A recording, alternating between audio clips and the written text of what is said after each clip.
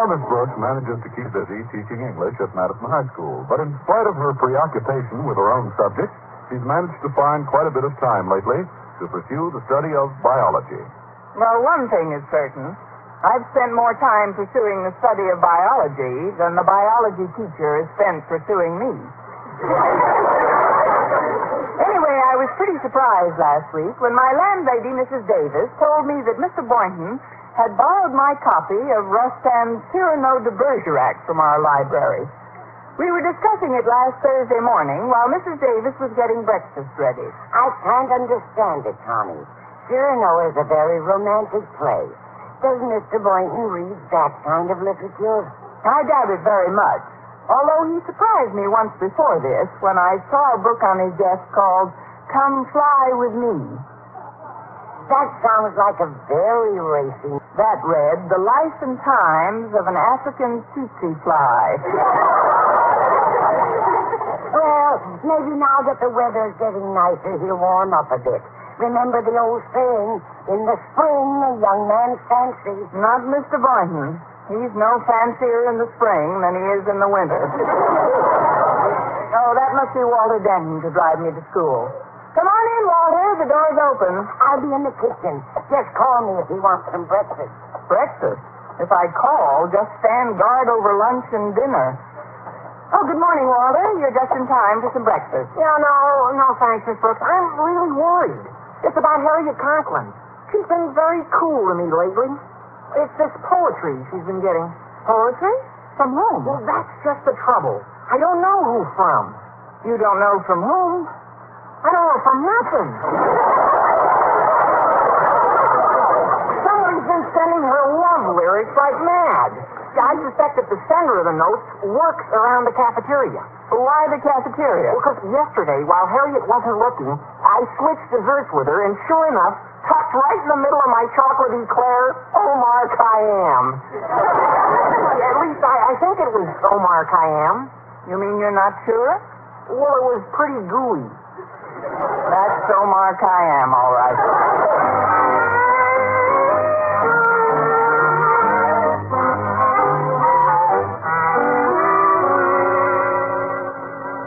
And these are the main points of difference in the circulatory systems of cold and warm-blooded creatures.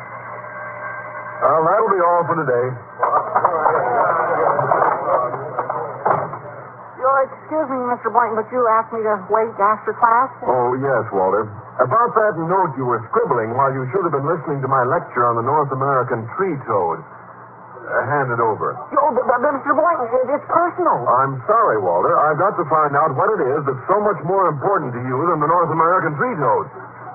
Oh, you're all right, Mr. Boynton, but you won't learn much from this. Now, let's see. Oh, it's a poem. 'Tis but for you that my heart does beat, and over it does repeat. As it says your name, it twists like a lariat, just because your name is Harriet. Well, Mr. Boynton, now you know it's Harriet Conklin that's more important to me than a North American tree toad. I didn't mean to embarrass you, Walter. I think our esteemed principal's daughter is a fine girl, and I'm quite fond of poetry myself. You, Mr. Boynton? Yes, me. There are things in my life besides toads, too. Really? What? One of my favorite bits of verse is quite similar to the one you've written. It goes, your name hangs in my heart like a bell's tongue, and evermore with love I tremble. And the bell swings, and then your name rings out, and everything you do lives in my heart. Well, Walter, what do you think of it? It's pretty mushy, if you ask me. Not at all, Walter. That's one of the loveliest passages in Rostand's Cyrano de Bergerac. You'd be surprised how efficacious those lines can be. I sure would. Here, I'll write it down for you. I'm sure this will be a great help in your pursuit of the fair Harriet. Oh, you certainly have beautiful handwriting, Mr. Boynton. Oh, gosh, Harriet practically swoons every time you write the questions on the blackboard. Well, that's very flattering, Walter. There you are. Oh, I sure appreciate this, Mr. Boynton. And, gosh, after all the trouble you've gone through already, I hate to ask you, but, well, if this works, will you be my best man?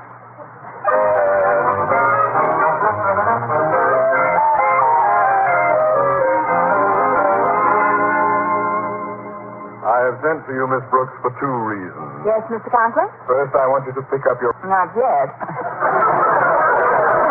Oh, well, here it is. I found it, Mr. Conklin. Well, good for you. Now, the second thing I want you to do is to change my daughter Harriet's seat in your class. Oh, why, sir? What's wrong with her present location? She's right across the aisle from a case of walking arrested development called Walter Denton. Their very proximity has fostered an infantile romance, culminating in Harriet's receiving a series of mushy, ridiculous poems. But, Mr. Conklin, Walter didn't send those poems. Just move him away from my daughter or vice versa. But, Mr. Conklin, the poems... The only poem I'm interested in, Miss Brooks, goes, yours not to reason why, yours but to do or die. I believe in private enterprise myself. Good day, Miss Brooks. But, Mr. Conklin... I have spoken. Yes, Master, I go. When I left Mr. Conklin's office, I headed for my classroom again. Hello, Miss Brooks. Oh, hello, Harriet. Guess what? I just found another poem smuggled into my history book. And this one is the loveliest one of all. And the most important, too, because I know who said it. I know at last who my secret admirer has been. Look, Harriet. How do you know? By his handwriting. Every time I see it on the blackboard, I practically swoon. I've got to let him know I know who he is. Well, how are you going to do that? In a very subtle manner, Miss Brooks. I'll just give him back his poem without saying a word. Then he'll know that I know. Yeah, but Harriet, your father doesn't admire your secret admirer. Oh, he will. I wish I had an envelope to put this note in, though. I don't want to lose it before I meet... You can use this envelope, Harriet. Wait till I take out these report cards. There you are. Now, I'd better be getting into my room, Harriet. I've got to sort these cards before my next class. Very well, Miss Brooks. And, Miss Brooks, Yes? isn't love a wonderful feeling? It's Dan. That is. Andy. Poor Miss Brooks. In love with the one who loves me. But that's life, I guess. The eternal triangle.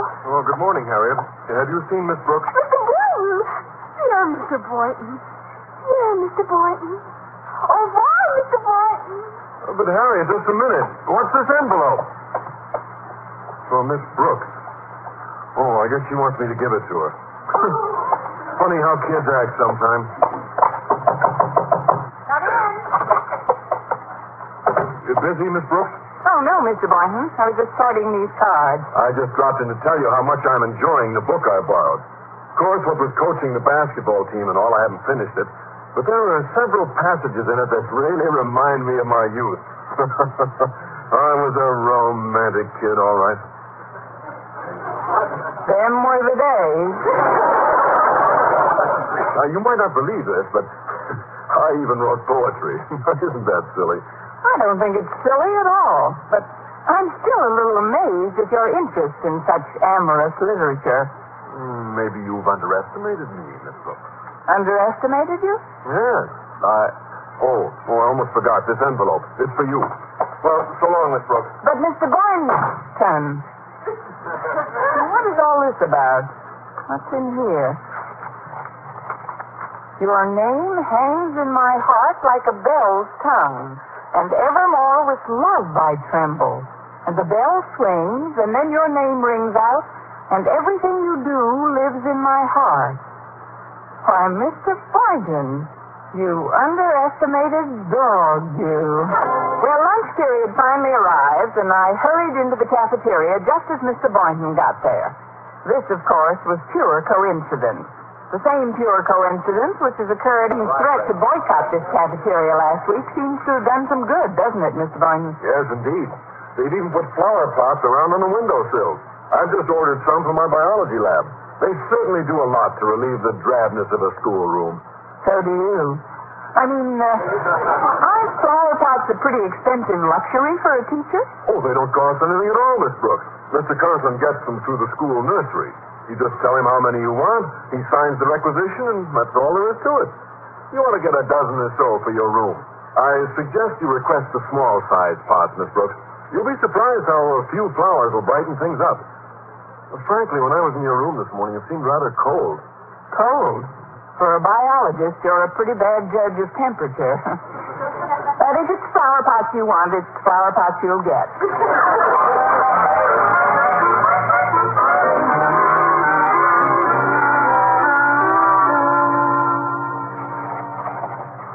And so I would like a dozen small flower pots for my windowsills. Come in.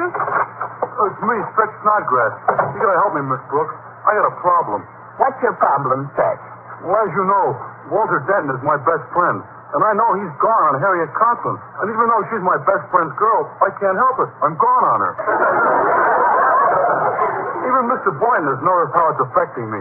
Well, why don't you tell Harriet how you feel about her? I'm sure Mr. Conklin would welcome the change. Well, I don't want to go with Mr. Conklin. Hey, you see, Miss Brooks, for quite a while now I've been smuggling little notes to her every day without signing them. Oh, so you're the one. What one? The one who's been slipping Omar Khayyam into Harriet Declares. Yeah, that's right. But I lost a book somewhere, so I had to make up today's poem myself. That's why I came to you, Miss Brooks. I want you to hear it and tell me if it's okay. All right, Stretch, go ahead. To Harriet. Oh, I love the dear silver that ain't in your hair. And the brow that ain't furrowed or wrinkled with care. I kiss the dear fingers, not toil-worn for me. Oh, I love you, dear Harriet. Well, what's the next line? Oh, I couldn't think of another original one, so I just put down Mother McCree.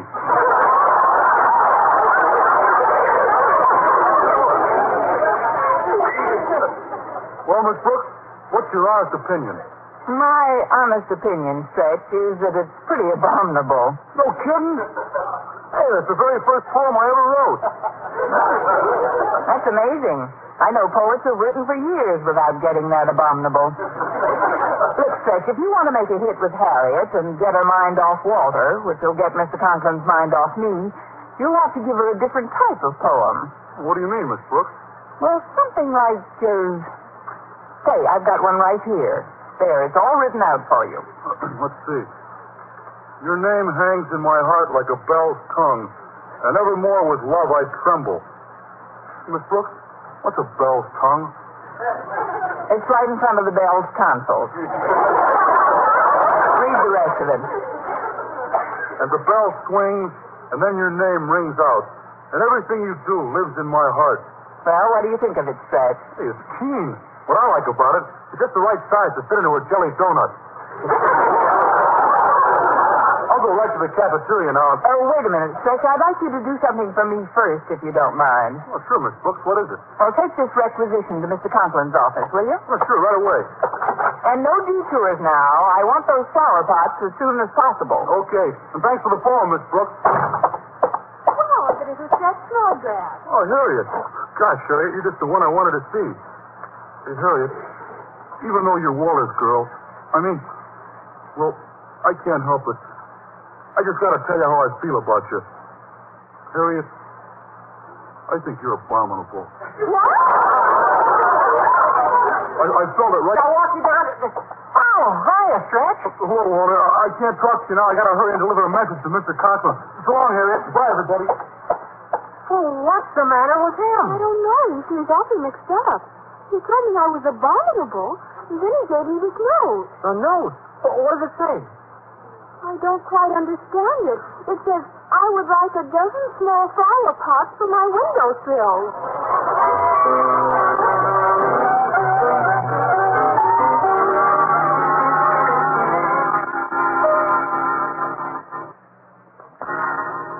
Ask Miss Brooks to step into my office immediately, please. Now then, Stretch, you're positive Miss Brooks told you to give this note to me? Yes, Mr. Conklin. I see. That will be all, Stretch. Thank you. Yes, sir. Bye, Mr. Conklin. Your name hangs in my heart like a bell's tongue. And evermore with love I tremble. Now, really? Come in. You sent for me, Mr. Conklin? Yes, Miss Brooks, I did. Sit down, won't you? Thank you. Miss Brooks, I don't know quite how to begin. I received your note, of course, and, well, I never suspected you felt the way you do. Well, I did decide rather recently, Mr. Conklin. But, Miss Brooks, you know Mrs. Conklin so well. What do you suppose she'd say? Well, don't you think she'd like the idea? Like the idea? Mr. Conklin, aren't you exaggerating the importance of my little note? It isn't as if I'm asking for the moon. All I want is some little ones.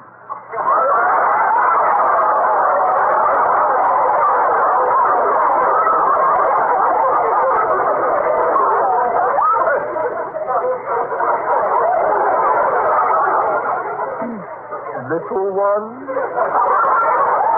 Oh, yes. I've got as much right to them as anybody else, haven't I? But Miss Brooks... If a dozen is too many, I'll settle for 6. And if you don't mind, I'd like to have them by the end of the day.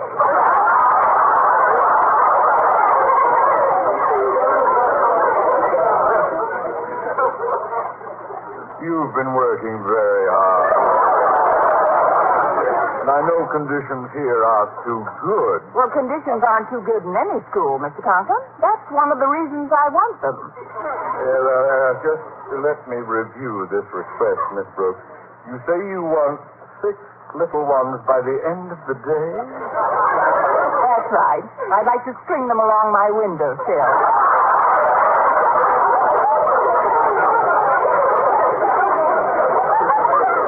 String them along your windowsill? Well, that's better than letting them lie around the nursery, isn't it? Good. What are you talking about? Flower pots. I want you to sign the requisition for me. Requisition? But I didn't get any requisition. Here's what Snodgrass brought me. Your name hangs in my heart like a bell's tongue. Excuse me, Daddy, but there's been a terrible mistake. What are you talking about, Harriet? And why aren't you in class, Benton? But it was such a mistake, Mr. Conklin. I guess I got excited. Pardon me, but the door was open, Mr. Conklin, and Mr. Boynton, what is this, a convention? I heard you were called up on the carpet, Miss Brooks, so I thought I'd come by and see if there's anything I can do. Oh, that's very sweet of you, Mr. Boynton. It's about the poem. What is going on here? What's all this poem nonsense anyway? Don't you see, Daddy? Stretch gave you the poem he was planning to give me by mistake. Yeah, but he wasn't the only one that gave Harriet a poem. I did, too. I put one in her history book. What? I've had about enough of this. Clear out of my office, all of you. Stretch, here, take this. This poem with Harriet gave it to me. Here. Walter gave it to me. Here. Mr. Boynton gave it to me. Here. Thank you, Walter. Oh, that was fun. Let's go around again. And the first one that misses gets a date with Bridie Murphy.